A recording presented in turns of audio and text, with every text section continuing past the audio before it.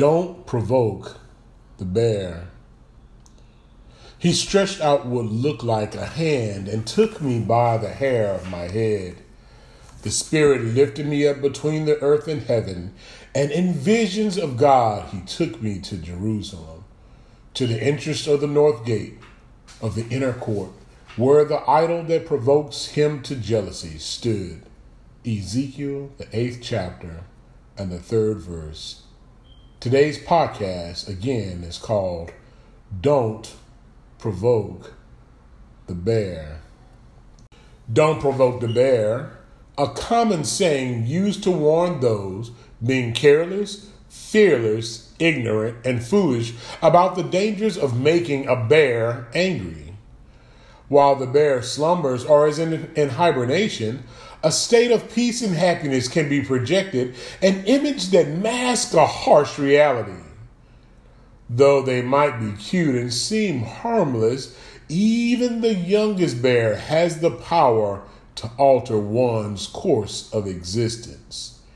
Time and time again, people took for granted the power of the bear, even thinking that it could beat the bear by someone who was strong or either studied or knowledgeable about his habits and behavior, and they would always overlook two important factors. One, not knowing the mind of the bear. Two, not understanding his complete nature. Well, in this passage, we encounter God's prophet hosting the elders in his home. Without a word, God shows Ezekiel the condition of those in the midst of him without a confession. He allows Ezekiel in these visions to see through his eyes. He peers down and immediately encounters an idol. Fake gods were in the house of the Lord. The idol was in the inner court, where the priests were to reside and to offer up sacrifices to atone for the sins of the people. They had taken some of the gods from other cultures and had included them in worship along with the worship of the true and living God. God had a roommate? After all God had done for Israel and Judah, he was given a roommate and forced to share space with one who had no power or the capability to love, to protect, or to provide. God had a roommate? They worshiped and attributed to these idols things that were given to them by the Lord himself.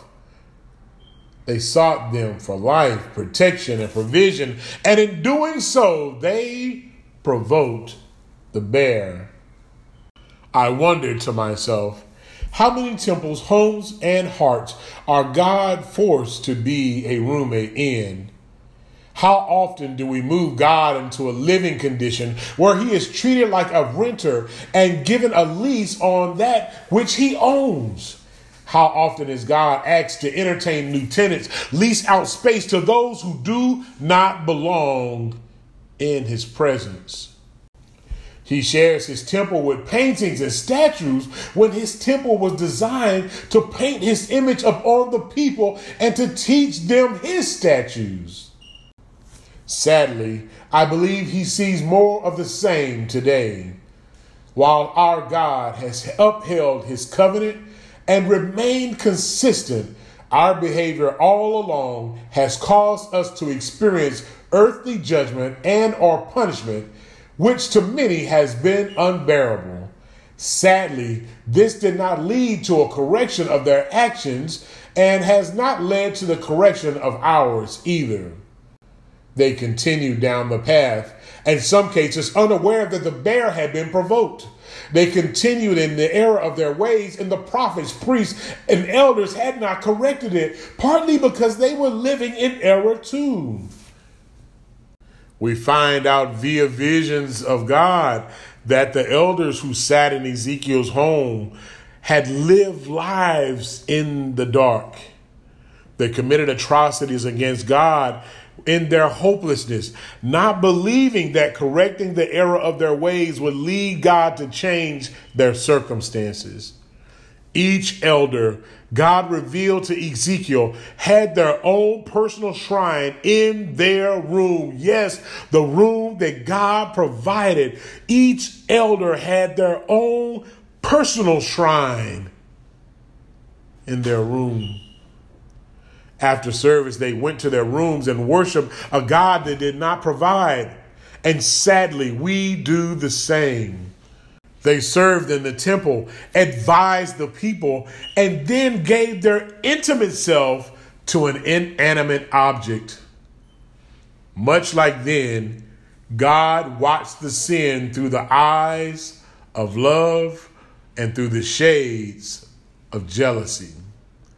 Though he loved his people, he was and still is a very jealous God. So what is your practice? I imagine that God knows the difficulty many of us face. He watches second to second updates of those of us who he loved and has lost, and is envious of us living out our lives with an insufficient replacement. How sad it must be for him to see us chasing temporary fulfillment while complete provision is just a prayer away. I ask you, what's in your gateway? Is there something preventing God from seeing and receiving your sacrifice? What in your life is provoking God's wrath? Heavenly Father, we love you. God, we thank you for this time. God, we pray that there will be nothing that would ever stand in between us and you. God, it is not our intentions to provoke the bear. We love you. Amen.